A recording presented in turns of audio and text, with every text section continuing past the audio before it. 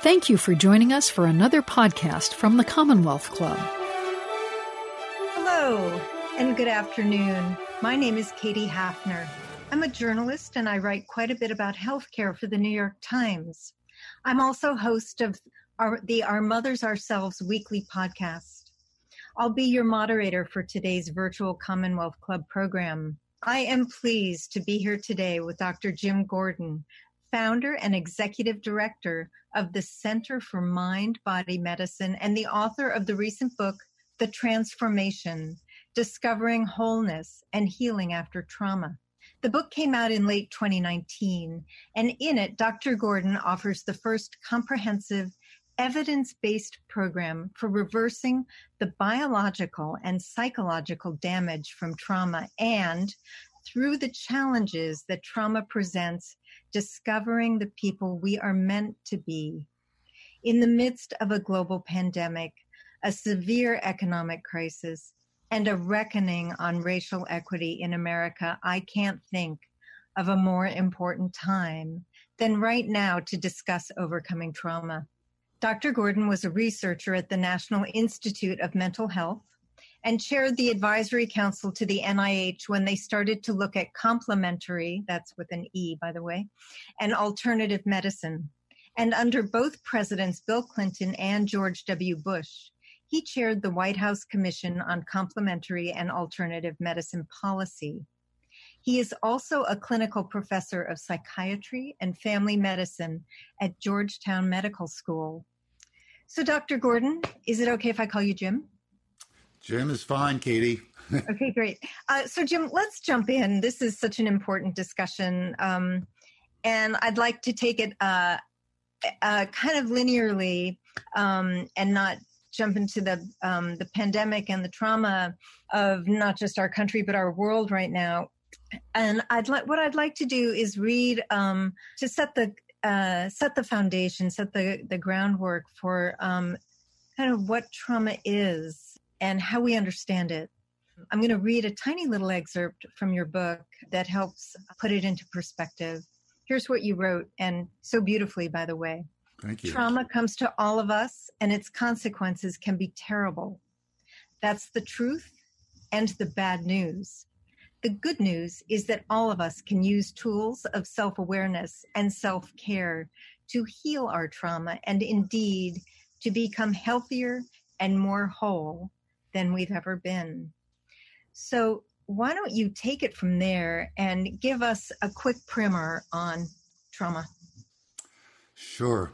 Trauma, first of all, is a Greek word. It means injury to the body, mind, spirit.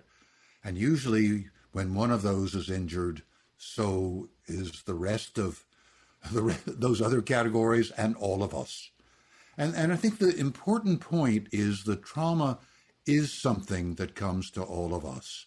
It's not just something that happens to those other people in the middle of a war or that happens to people who grew up in the most horrendous of families.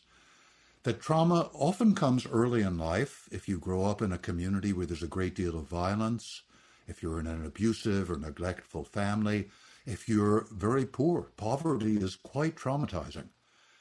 And also there are small children who have serious illnesses which themselves are traumatic. If trauma doesn't come then, it may well come in young adulthood or in midlife, when we lose relationships that are of vital importance to us or have terrible disappointments in our expectations of who we're meant to be, or when we lose family members who we love. And then, if we're fortunate enough to live to be old, it will inevitably come as we grow more frail, as we deal with loss of people we love, and as we deal with the trauma that faces all humans of our inevitable death. So it's a part of life, and this is an understanding that is very deep in all Aboriginal societies, and it's deep in all religious and spiritual traditions, and that we somehow, especially in the United States, we've acted as if, well, no, if we do this or we do that or we do the other thing, it's not going to come. And if it comes, if we feel traumatized, there must be something wrong with us. And that's not true. Mhm. This is a part of life and not apart from it. So you're saying nobody escapes trauma. And I think that one thing that our society tends to do is sort of categorize trauma. Oh, his trauma was far worse than my little problem. And where do you put that in your work, that phenomenon? Well, that's part of the larger problem with our society is we're always comparing. Whose is bigger? Whose is smaller? And so you may feel, oh, I really have this big trauma, and pride yourself on that in some way. Or, well, it wasn't really so bad, and then you diminish yourself. Neither one of which is particularly helpful.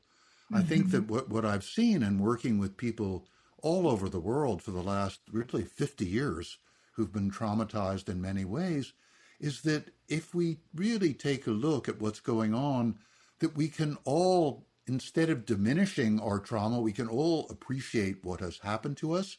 And if the trauma is overwhelming, that does not inhibit us from also feeling compassionate to other people who look like they have suffered less than we have. And the other thing is, we often have no idea.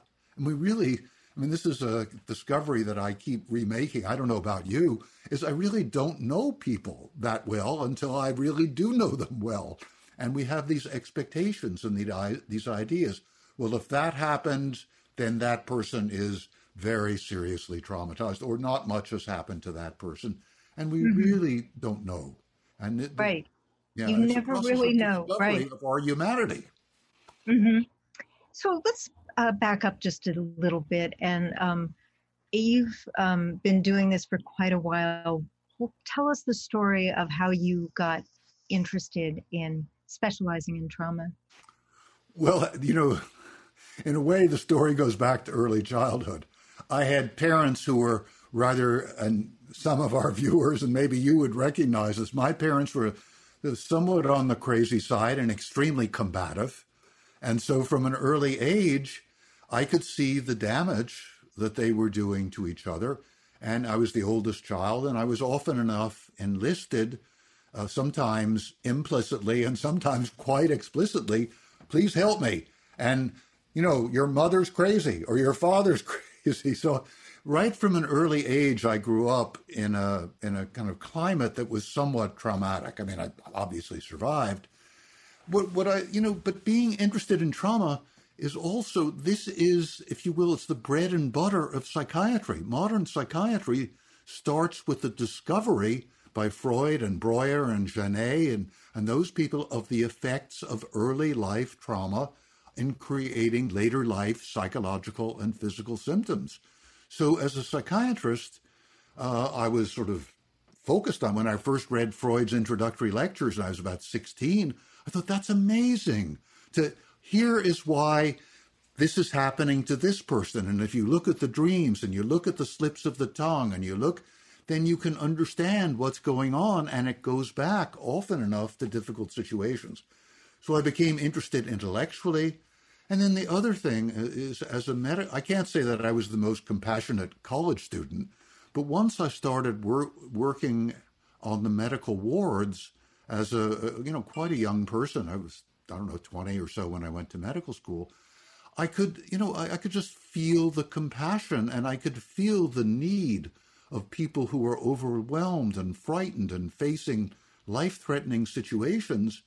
And I didn't think of it so much as trauma. I thought, okay, these are patients in the hospital and they have these conditions, and let me be there for them. I may not be able to do the surgery. I may not know all the details of the pharmacopoeia, but at least I could sit with people. And what I saw from those first days on medical wards, and with kids too, is people really wanted someone to share these painful, challenging experiences of the illnesses they had, and also of being in the hospital, which itself is traumatic, which we tend to forget often enough. So I just became interested, and I was always interested in people's stories. And so I wanted to hear their stories, and I could see that by them telling me the stories of their trauma, of their challenges, it was helpful to them, and I could be useful. So that got me started. Well, actually, I was trying to tease you into telling me the story of you open the book, I think, with this encounter with a patient who had been Robert Coles's patient. Is that right? Diana.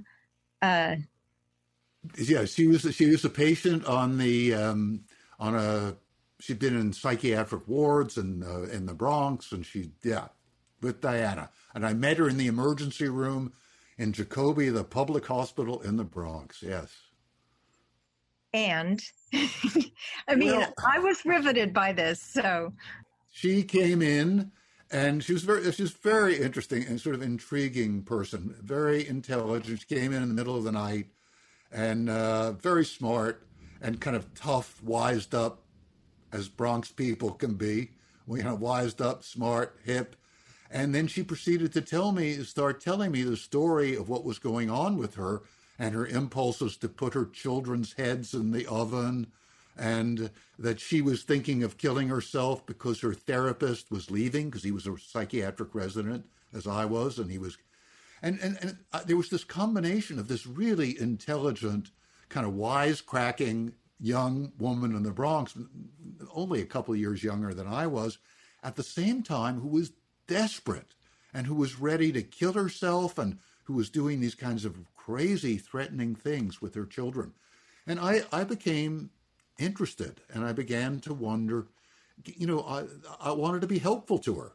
And what she told me later, it was only sort of dimly apparent to me, is she was looking for a new therapist. And she was kind of auditioning me and other psychiatric residents to see who would take over when her therapist, who was the chief resident, finished his residency. So periodically, while I was on my midnight shift in the psychiatric emergency room, she would come in with yet another set of symptoms. And eventually, after a while, I said, okay, do you want to work with me on an ongoing basis? And she said, yes. I mean, I'm sure she made some smart ass remarks to me in the process, but eventually she said yes. And so we began to work together.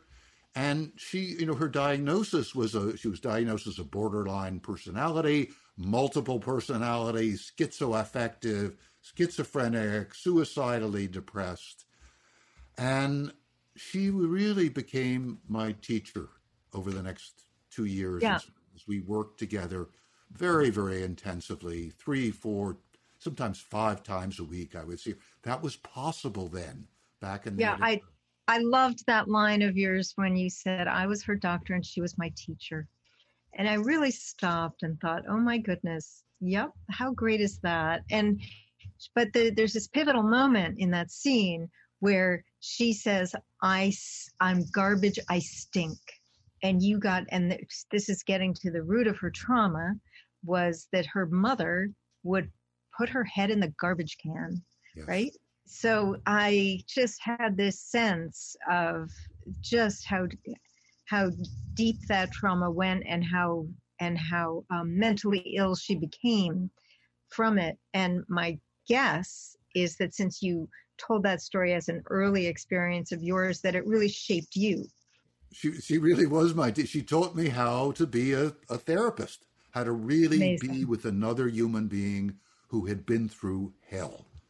Living with her mother was, as you described her, and it wasn't the only thing she did.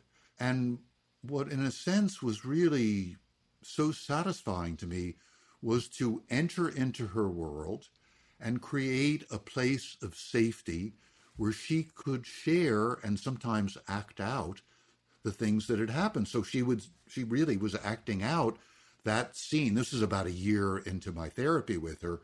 She was acting out that scene of being garbage, of her mother sticking her head in the garbage. And she was sharing that with me and saying to me, I trust you enough to share with you this terrible thing that I have never told anyone in my life.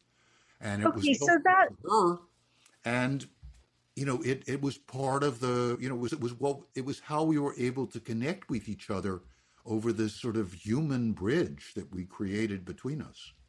So the bridge that you built with her was very much person to person, but you then went on to work with entire populations of traumatized people. Tell us a little bit about that. Well, beginning when I was a resident, and really even a little bit earlier, I became interested in what I could do to help myself. I mean, this goes back to the roots of modern psychiatry, which are in Freud's self-analysis and in everybody looking inside themselves. So I was in therapy when I was in medical school. I was in analysis when I was a resident. And I was discovering things about myself, and I was beginning to discover my own capacity to understand and help myself. And as I discovered that capacity in myself, I figured, well, I'm not that different from all other human beings. We're much more alike. That's a kind of quote from the famous psychiatrist Harry Stack Sullivan about schizophrenics.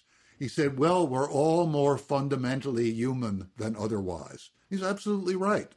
So I thought, if I can learn to understand and help myself, I can help other people to do it. And as time went on, as I began to learn many tools of self-care for myself, physical exercise and yoga and meditation and Tai Chi and Qigong and food, as I began to learn how they can make a difference in my life, I began to realize that it wasn't just about talking with people and giving them a safe place. That was really important. But that beyond that, there were all these tools that I was learning that worked on me biologically and psychologically that I could share with other people. And then, as I was doing that, I became interested in the possibility of doing that, not just with individuals, but also doing it on a large scale. And really from the beginning, even during my residency, when I became chief resident, especially when I would bring together all the patients and all the staff, and we could share with each other hopefully in an honest way or reasonably honest way, what was going on, I could see the enormous benefits of people just feeling connected with other people. And nobody had to tell them what to do or what to think. But if you're talking about what's going on with you and I'm paying attention, I'm feeling a human connection, and that's helping me. And your discoveries are helping me make my discoveries. So I learned that early on. And then I became interested in teaching when I was at the National Institute of Mental Health, became interested in teaching these techniques. I learned the science of these techniques, the meditations and the guided imagery and the movement and dance and drawings. And I began to share them with other people and then become interested. Well, if we can do this with individuals, what about the possibility of doing this on a much larger scale? And so initially, the work was in small groups. And then as I saw the power of the small groups, I became interested in seeing if the same model that could be successful in small groups would be one that could translate to whole communities. And by the time I started the Center for Mind-Body Medicine about 30 years ago, that was really very, very much on my mind, is how to work with whole communities, how to give everyone these tools, which seem to me like basic tools that everybody should have for, living a fuller, healthier, more interesting, more enjoyable life, and for dealing with the life crises that inevitably come. Well, walk us through one of the groups you worked with and how you helped them. I'm sorry, Katie? Walk us through one of the groups you worked with and how you helped them. Well, in the beginning, the work with groups, this was really what I was, after I'd finished, I was at National Institute of Mental Health about 10 years. And afterwards, I was in private practice here in Washington, D.C., and I was writing. I was writing for the New York Times and the Washington Post. I was in private practice. And I began to want to work on a larger scale. And one of the first groups that I began to work with, and some of the therapists that I was supervising were interested in, were people with life-threatening illnesses, people who are dealing with cancer, people who are HIV positive in particular, also people with very serious chronic pain and heart disease and so on. So I said, well, it makes more sense instead of teaching each person individually these techniques of self-care, let's bring them together in a group. And it's more economical, it's more efficient. Plus, everybody is there learning together and supporting each other. So those are the initial groups that I worked with, were people with life-threatening illness and also with medical students who were suffering their own trauma in their own way. And I remembered back to being a medical student myself. So I began really, I don't know, 35, 40 years ago, to work with my Georgetown medical students and groups and just say, let's come together, come share what's going on with you. Let me teach you a few techniques. So I was working with the medical students. I and my colleagues were working with people with life-threatening illness. And then once I started the Center for Mind-Body Medicine, we began to work with kids from the Latin American Youth Center. A friend of mine ran the Latin American Youth Center, and they worked primarily, the kids were from El Salvador. They had left a war zone. Many of them were here in the United States without parents. They were staying with relatives here, and they'd gone through a lot. And so the first real major program we did at the Center for Mind-Body Medicine is I brought together my Georgetown medical students with Latino high school students who were interested in health professions, who had been significantly traumatized. And we did a whole program of this for this joint group of Latino high school students and Georgetown medical students. And the medical students were mentors, and we created groups where everyone could learn the techniques and share their experiences. So that's how we got started. We created a curriculum in mind-body medicine. And the work that we're doing now, 30 years later, is a kind of lineal descendant. The curriculum, many of those elements are still there now, because the techniques we're using are basic ways of working with human biology and human psychology, drawn from many cultures. Okay, so let's break it down a bit. When you say mind-body medicine, integrative, complementary, what are you really talking about? Well, I've sort of moved beyond the whole complementary, alternative, and integrative. This whole movement started in the early 1970s. People were looking at Western medicine and asking the question for themselves, and if they were physicians or nurses for their patients, what else can I do beyond what conventional medicine has to offer? So we started exploring. I got interested in Chinese medicine in the late 1960s. And I became interested in acupuncture. I was interested in meditation at the same time, for me initially, and just out of curiosity. So back then, politely, those were called alternative therapies. Some people just said, that's total quackery. That doesn't do any good. That's superstition. At best, it's a placebo. This was in the 60s. In the 60s. Charlatans' tricks. But I'm a researcher. I'm kind of a scientist, I suppose. And so I started looking at the science, and I started looking at how meditation worked. I started looking at some of the early studies that were coming out of China on the physiology of acupuncture, as well as the clinical studies. So I began to explore these techniques to see how they might work on me. Physical exercise, another one, yoga, Tai Chi, Qigong. In the beginning, again, people were saying, okay, if you want to do that, that's kind of airy-fairy stuff.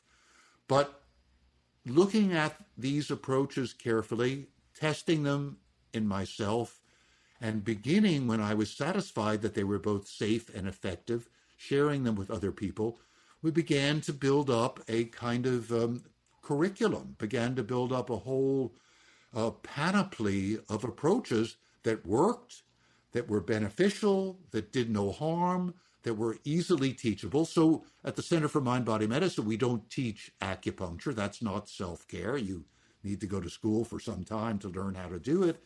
But we teach a variety of different forms of meditation. We teach guided mental imagery, self-expression in words and drawings and movement.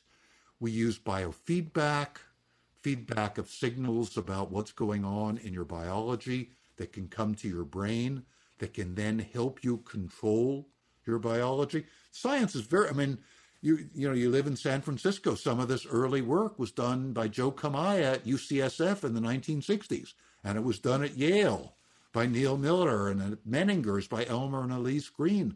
So in the beginning, people looked at these brilliant researchers as just kind of weirdos. What were they interested in? But little by little, as the research accumulated, we began to see how useful these approaches could be. So I was, one of those people who was curious and who was experimenting and who was studying these approaches.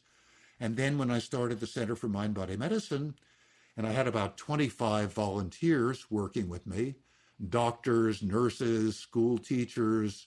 One of the people who was one of our volunteers was a professional gambler, which I took as a good sign.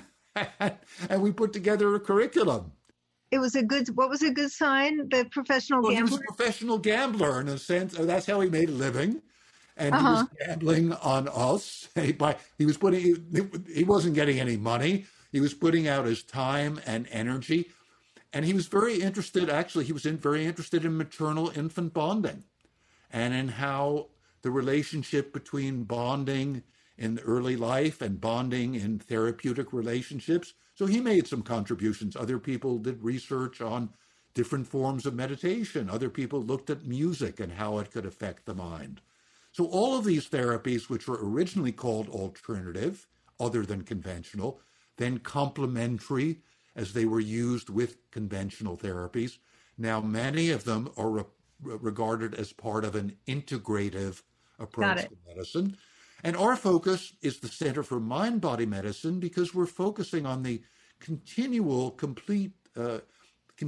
interaction and complete interpenetration of mind and body, and how we can use these techniques to enter into this continual molecular and physiological conversation going on among every part of our brain and every organ and cell of our body. How Mind-Body Medicine says that's a reality, and let's see how we can enter into this conversation and use our mind to affect our body, use our body to affect our mind. So you also worked with the children, the families at the Marjory Stoneman Douglas School after that shooting. Is that right? Yes. We had been working with them since within a couple of months after February 14th, 2018, when a gunman came and killed 17 people at Marjory Stoneman Douglas, the high school. And it's an example of the work that we do. And we were called in to the high school.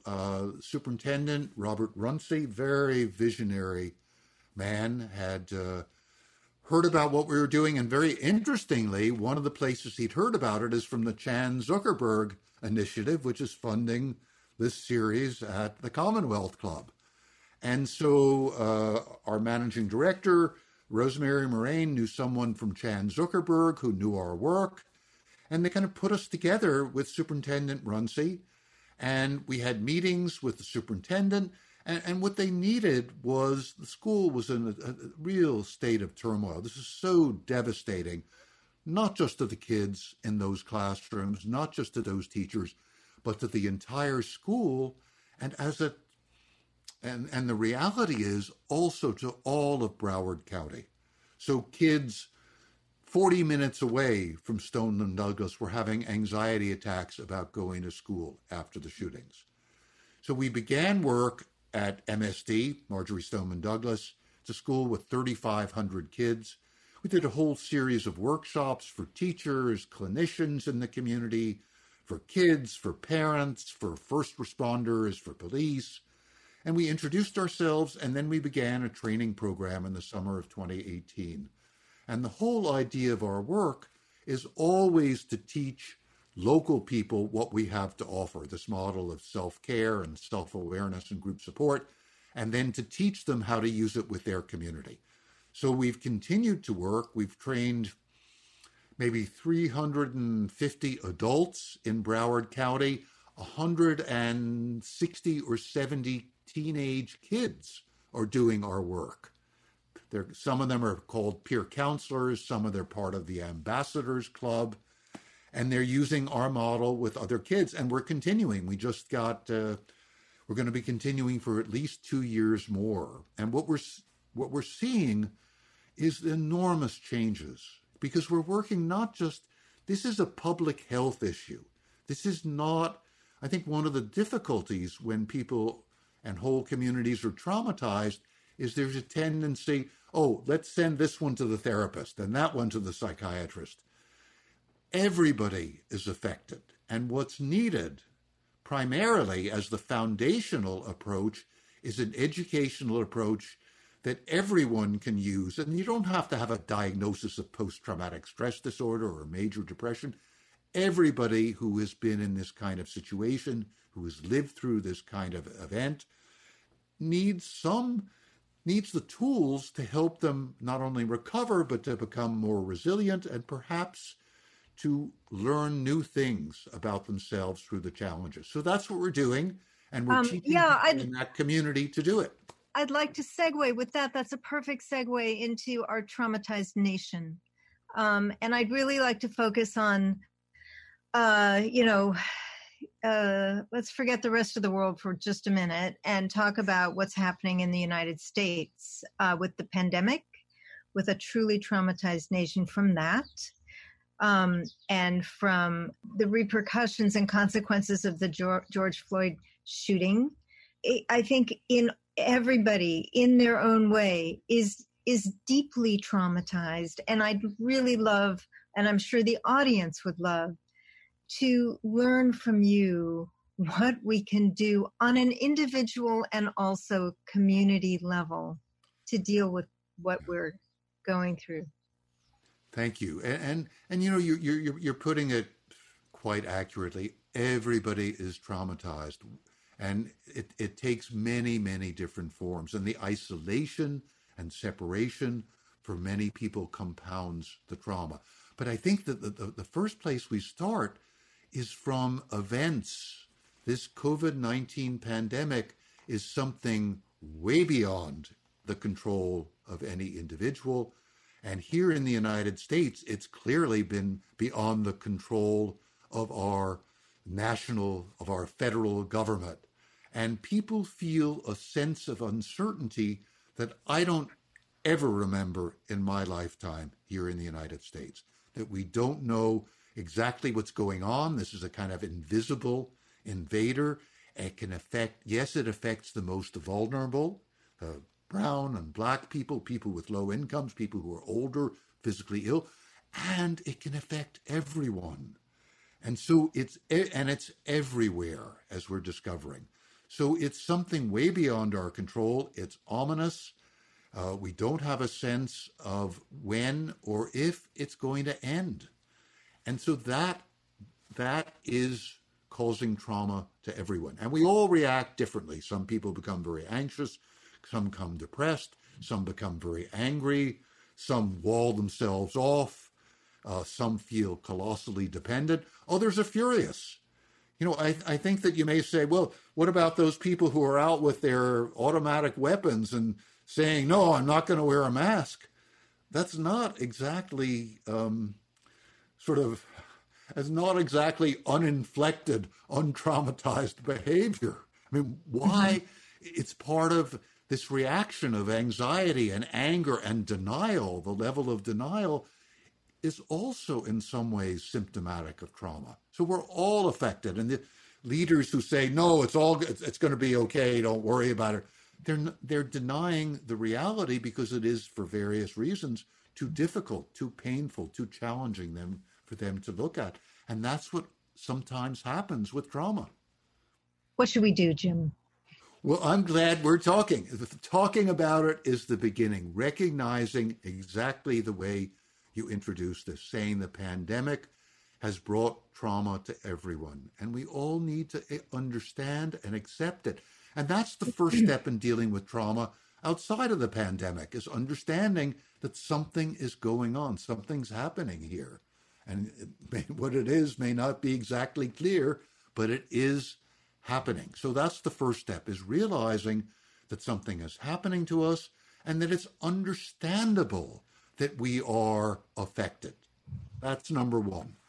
Number two is bringing ourselves into biological and psychological balance. This is crucial.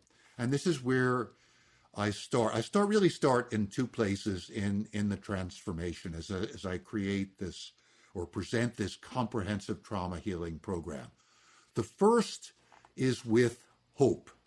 That is, even if you recognize, or as you recognize how overwhelming and distressing this pandemic is and how traumatized you may be, there is hope for moving through this trauma.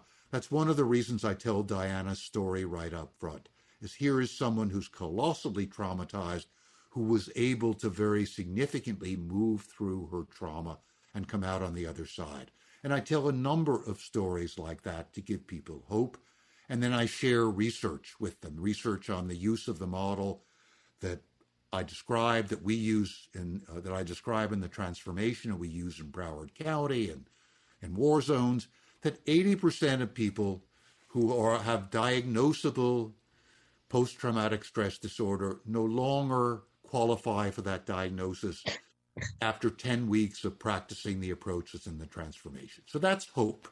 Yep, that's and hope. And beyond that, teaching very basic techniques to balance our psychology and our biology. And you mentioned meditation. Meditation is designed just simply breathing slowly and deeply and relaxing. That is the antidote to the fight or flight response which trauma evokes. And we're not talking here about, an hour a day. It can be as little as 5 minutes of focused breathing, right? I mean, yes. 5 minutes, some of the research is absolutely staggering. Some of the research that's been done both at Harvard and, interestingly, at UCSF, showing that people who meditate for, this is a little bit more, as little as 20 minutes a day, that those people not only can feel significantly better, decrease anxiety, improve their mood, they also change brain functioning and brain structure. And what I've observed is that people, and you mentioned 5 minutes, who take 5 minutes or even less 2 or 3 times a day, they can make a major difference in how they feel and in how they deal with the stressful events in their life. I'd like to turn to questions from the audience. And here's a very interesting one. Could you talk about the trauma healing diet? Sure. I'm sort of smiling because that's what the chapter is called in the book, the trauma healing diet. And I think this is very important because virtually, I've never seen another book that talks in any detail, or even many of them even about trauma, that even mentions the power of diet on relieving trauma. The first thing to understand is that we register trauma in our brain, for sure. The emotional brain is in, the centers of fear and anger, and the amygdala, which is a portion of the emotional brain, or in hyperdrive. They're really frenzied. And the frontal cortex, the part of the brain responsible for thinking and careful decision-making and self-awareness, is kind of shut down. And the hippocampus, which helps to mediate stress and memory, that's damaged as well. But also our whole gastrointestinal tract, from the top to the bottom, is damaged by psychological trauma. So we need to address this in a comprehensive program of trauma healing. So first thing we need to do is to bring some mindfulness into our eating, to bring first of all, bringing in a little bit of relaxation, a more meditative attitude. When we're in fight or flight response, our gastrointestinal tract is not working very well. If you think about it evolutionarily, if you're being chased by a lion and you're a gazelle, you don't stop for a snack. That's the end of your life if you do. So your GI tract, gastrointestinal tract, doesn't work. We need to bring it back online with meditation. Also, we need to think about what we're eating, to choose our foods more mindfully. And many healthy diets will be helpful to our gastrointestinal tract, which in turn affects our brain. it's a long chapter, but one of the very interesting pieces is the vagus nerve, VAGUS nerve, is responsible for being the antidote to the fight or flight response. Fight or flight is the sympathetic half, and neuroscientists, please forgive me for oversimplifications. It's the sympathetic half of our autonomic nervous system. It creates fight or flight. The vagus nerve is a major part of the parasympathetic nervous system. It helps us to relax, to rest, and digest. Sympathetic nervous system is the accelerator. Parasympathetic nervous system is the brakes. When we meditate, we activate the vagus nerve. The vagus nerve, which is much of it is here in our gastrointestinal tract. It sends signals back to our brain. It helps to rebuild the hippocampus, which is damaged by stress and trauma. When our gut is under stress, when our small intestine especially is under stress, the cells that line the wall of the small intestine, epithelial cells or endothelial cells, instead of being close together and having what's called tight junctions, they separate. And proteins that are not meant to go into our bloodstream leak across our gut, go into our bloodstream, and create inflammation. In many places in our body, they may create it in our joints or in our brain and cause depression, anxiety. This is new science that we're just discovering, and interfere with cognitive functioning. So we need to repair our gut to bring those endothelial cells together. So eating a healthy diet, supplementing with probiotics looks like it can be helpful as well. Eating slowly and mindfully. Are you a probiotics fan? I'm a fan insofar as we have everything to gain and nothing that I'm able to discern to lose. The research is still early stages, but we know that trauma affects the microbiome in a negative way, that it promotes the growth of unhealthy bacteria, suppresses the growth of healthy bacteria. So a combination of eating prebiotic foods, lots of vegetables, skins of vegetables and fruits that are prebiotic, plus I suggest taking probiotics. Also, a high-dose multivitamin, multimineral.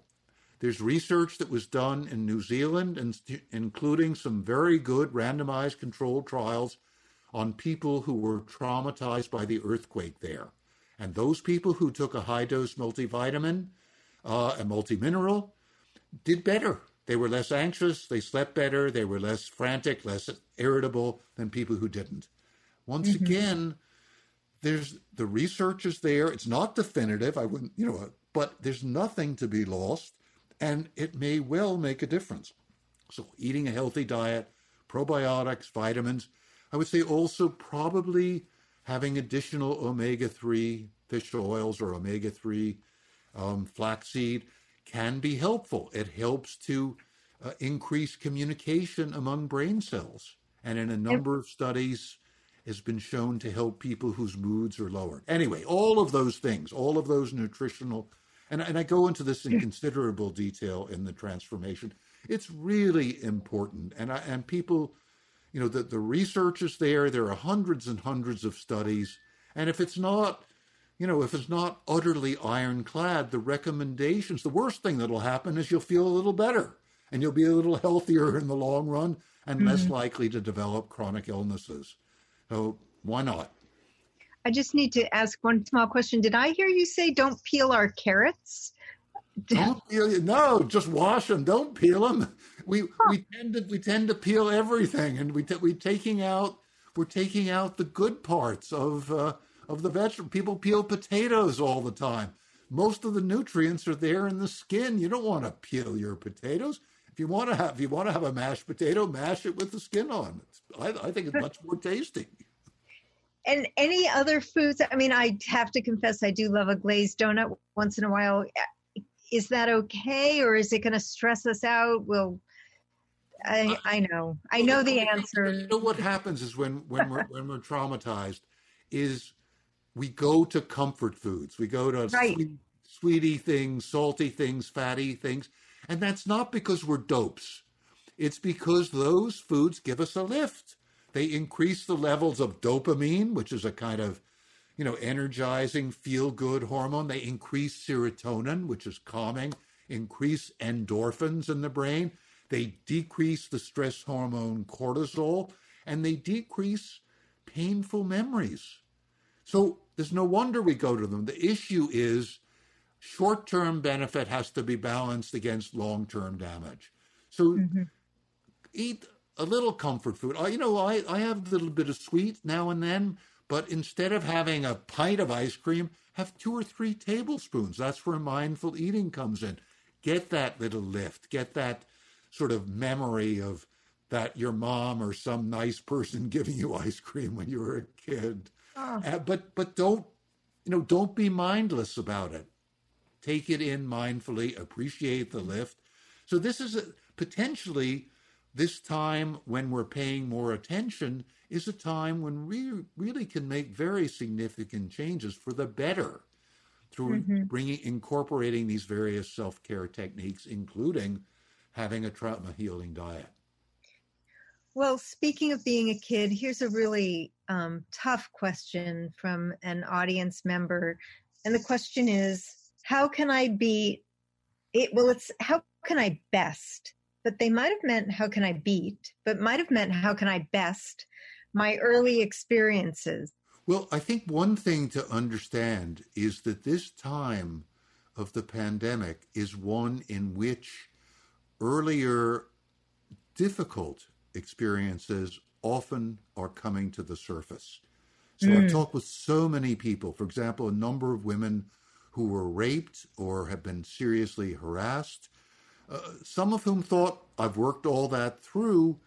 They're feeling it again during this time, the sense of being out of control, of being confined, of not being able to do anything.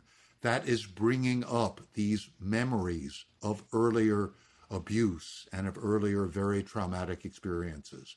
So that first thing is to understand that that's happening. People who tend to feel neglected or who have felt neglected, now with the isolation, relative or even absolute isolation, a lot of those early feelings are coming up. So again, the first thing is to recognize those feelings, and then ideally to bring them to the surface and to use the techniques that I'm teaching in the transformation, these techniques of self-care, to help balance us physiologically and psychologically so we can better deal with those experiences, and then to share them with someone else, what's coming up, whether it's with a friend or a family member or in a mind-body skills group. We have mind-body skills groups online. I think we've had 500 groups running over these last couple of months. 70 of the groups led by our Center for Mind-Body Medicine faculty, other groups led by people whom we've trained all over the United States and around the world. Find a place where you can share what's coming up with other people. And when somebody is sharing with you, you don't have to fix them. Just be there for them. Yeah. That's one of the things I've discovered being with people, working with people all these last 50 years, and especially the last 30 years with major trauma, population-wide trauma. People want to be heard. They want to be understood. Most people, they'd like to feel better, but they don't want somebody to come in and say, I'm going to fix this is going on. No. They really appreciate being respected and cared for, and they like to participate in their own healing. So as we're dealing with early life experience, share it. Find someone to share it. Come into one of our mind-body groups. We take people regardless of ability to pay, and you don't have to have a psychiatric diagnosis. You just have to be interested. And the same thing with reading the transformation. It's just being interested in understanding and helping yourself. You might have just answered this, but a question came in. Will your center be offering the basic mind-body training soon? Well, we just last night finished a 5-day training. And we have training programs. People should look at the Center for Mind-Body Medicine website, cmbm.org. Our training program, we now have all of our training programs online. We have an open training program, which we just finished. We had close to 400 people who applied. We were only able to accommodate 170 in this program. It was our first major online program. It went beautifully. We had so many people who were working on the front lines of frontline healthcare workers. We had many people who were dealing with racial trauma and injustice. We had 40 Native Americans as part of that 170. We had black and brown and red and yellow community organizers as well as clinicians. And you don't have to be a doctor, a nurse, or a therapist to be part of the training. You have to want to learn. You have to learn on yourself, and you have to be interested in helping other people. We have 5-day training where you experience the work, you experience the small group model, you learn the science, and then a few months later, we have an advanced training where we teach you. So you would be most welcome, Katie, in the training, and so would many of the people here who are interested in learning and who want to share what they've learned with other people. The second 5-day training, we teach you how to use what you've learned with other people. And in that training, you actually lead a group. This is part of a demystification of all of medicine. We have become too dependent on experts. And in doing that, we've lost the sense of what we can do for ourselves. And so we don't discriminate between, when we're hit by a truck and we really need the surgeons, or we have a major infection or an undiagnosable condition and we need the internist. But so many of us have lost the understanding of how much we can do for ourselves. So this is what we're trying to bring back. And people who are interested in learning what we have to teach and sharing it with others, we're going to have many more trainings. We're doing trainings in Broward County. We're going back down there to train another 300 people down there. We're working with the largest division of the Veterans Administration. By the time we're finished, we will have trained 350 people to use our work. We're going to Central Asia to work with 4 Central Asian republics that are trying to integrate returning ISIS fighters and their families. We have major programs in the Middle East with Israelis and Palestinians, and we're working in Haiti. Have a lot of programs, and people are very welcome who want to learn what we have to teach to come into our programs. And, we're doing a lot of work, not so much, although we're doing work at San Francisco VA, for example. We have major programs in both Sonoma and Shasta counties after the wildfires there. And so we're very interested. And, I'd love to work more in the Bay Area. And we have faculty who are in the Bay Area. So that's what we're up to. The idea is to make what we have available, make what we're teaching and learning available as widely as possible. So look on the website, check it out. And if you want to be in a group, please sign up, come join a group that we have. We who have a lot of first world problems, I'm one of them. Like my tennis club closed down. So we tend to not speak out about what we think are sort of small compared to what everyone else is going through with this pandemic. But I think it's important, if you agree with me, to validate, well, let's forget the tennis club problem, but other problems, maybe a more real trauma would be having an elderly relative in a nursing home who you cannot hug because you're on the outside. It's real, right? And it's a trauma. Yes, and you know it. And you've looked at this yourself, and you know how deep that trauma is of not being able to connect with that person. It's not small at all. And people who are worried about their jobs, am I going to have a job? That is no small thing. Or what's going to happen with my kids? My kids are falling behind. So give us just a 3-minute exercise to do. I know I'm putting you on the spot here, but we really want to know how to cope with this stuff. And you are, I hate to say, but you are an expert. We're looking to you. I'm happy to be an expert, and the whole idea is I want to share my expertise with everybody. So Mm-hmm. the first thing is really just begin by sitting and breathing deeply. And you can do this while you're listening and watching us. Just breathe deeply. In through your nose, out through your mouth with your belly soft and relaxed. Focusing on the breath, perhaps coming in through your nose and out through your mouth. On the word soft as you breathe in and belly as you breathe out. And on the feeling of your belly softening and relaxing. And just as you do that, even for a few minutes, you're stimulating the vagus nerve, you're quieting the fight or flight response, decreasing the fear and anger in the amygdala, enhancing activity in your frontal cortex. And as you do this, even for a few minutes, you start you're less anxious, less agitated. I am too. And it's easier to focus. It's easier to make decisions. It's easier to gain perspective on what is actually going on and to appreciate the pain, the difficulty, the trauma that you may be going through, and also to put it in perspective, to say, yes, this is real, this is traumatic, and let me see how I can deal with it. Let me see what other tools and techniques I can use. But I really, just as a beginning, if everybody who's watching us would, as you said, I would say take 3 minutes or 5 minutes, 2-3 times a day, every day to do this.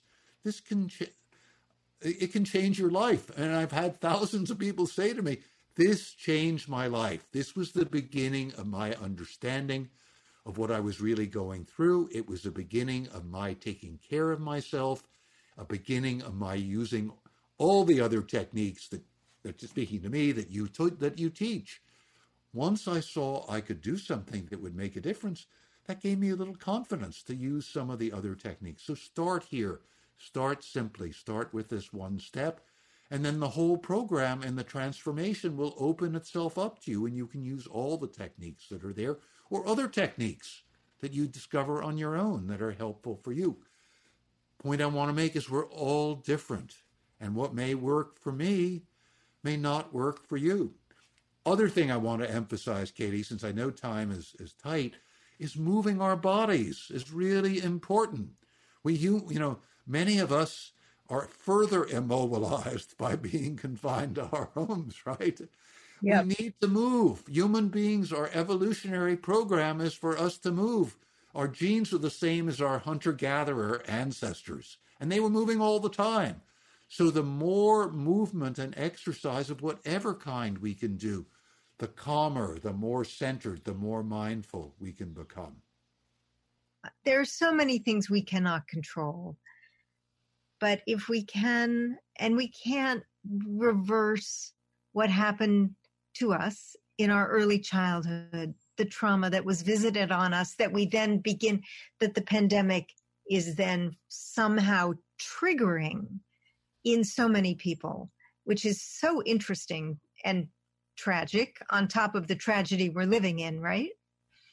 Yes, but we can gain a new perspective on it, and we can actually further master, if you will, what's happened to us. And instead of just fleeing it, we can learn from it. For example, one young woman who was dealing with exactly this and dealing with having been raped some years ago, she's realizing now, as that experience is coming back to her, how angry she is, and she's never been able to express her anger. And so she is now taking this time to express her anger, just to yell and scream and pound pillows and release it that way. And it's helping her. It's not only helping, it's helping her to deal with that past trauma in a better way and to free herself from the remnants of it. So I think we all, we have, again, it's a situation of having everything to gain and nothing to lose by using a variety of techniques to deal with this trauma that's coming up, that's being reawakened, as well as the present trauma.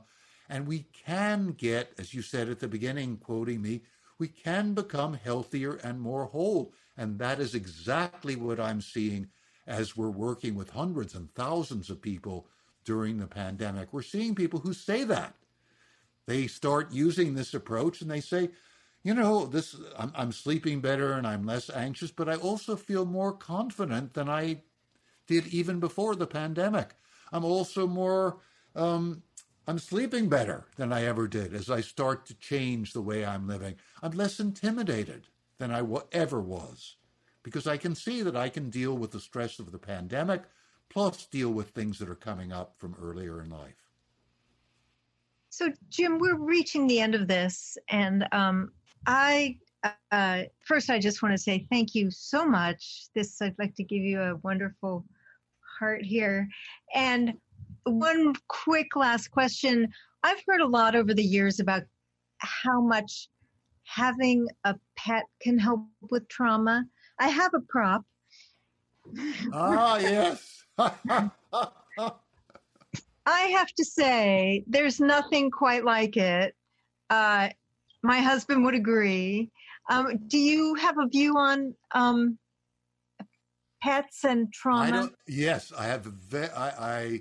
I don't have pets right now. I used to, for a number of years, I lived on a farm and I was surrounded by animals. And then I love that.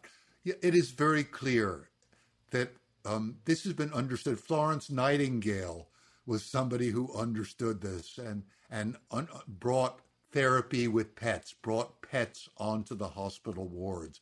Freud said, that stern Sigmund Freud, that distant man, said, my patients feel much better and they're much easier. My little dog Joffy is in the consultation room with us. And now modern researchers have found, and some of the research that I quote in the Transformation was utterly stunning, even to me, is that people, for example, who've had heart attacks, who have pets, are significantly more likely to live longer if they have a pet. That when you have connection with animals, even if they're not pets, even if they're just animals that you're meeting in a petting zoo, even if you're looking at animals, you feel better, and it makes it easier to connect with other human beings. Some of that research has been done on autistic kids. So pets are beautiful. I recommend, your dog is either yawning because she or he knows it already. Was he yawning? The animals know it, and they know it. And for me, I don't have a pet right now, but I every day I'm looking at I happen to live, my back of my house fronts on a park here in DC. I look at the squirrels, I look at the birds. It brightens my spirits every day, that connection with pets. And also, the other thing I want to add is with nature. So looking behind you at the natural world, it is deeply healing, and the science is there. So please avail yourselves of whatever animals are there, and whatever connection with nature, even the smallest amount of nature. I worked a lot in New York with HIV positive addicts who lived in very cramped situations, but they might have a plant on the fire escape. It made all the difference in the world to them. So yes, pets, nature, very healing. Jim Gordon, I would like to thank you so much for today's discussion. This brings this Commonwealth Club program to a close. I encourage everyone to purchase Dr. Gordon's new book, The Transformation: Discovering Wholeness and Healing After Trauma. I'm Katie Hafner, and this virtual Commonwealth Club program is adjourned. You've been listening to the Commonwealth Club of California. Hear thousands of our podcasts on Apple Podcasts, Google Play, and Stitcher. If you like what you've heard, please consider supporting our work and help us bring 500 programs a year to listeners like you. Go to commonwealthclub.org/donate. Think your way around the world with our travel programs to exciting domestic and international destinations. And when you're in the Bay Area, please join us live at our events. Thank you for listening and for your support.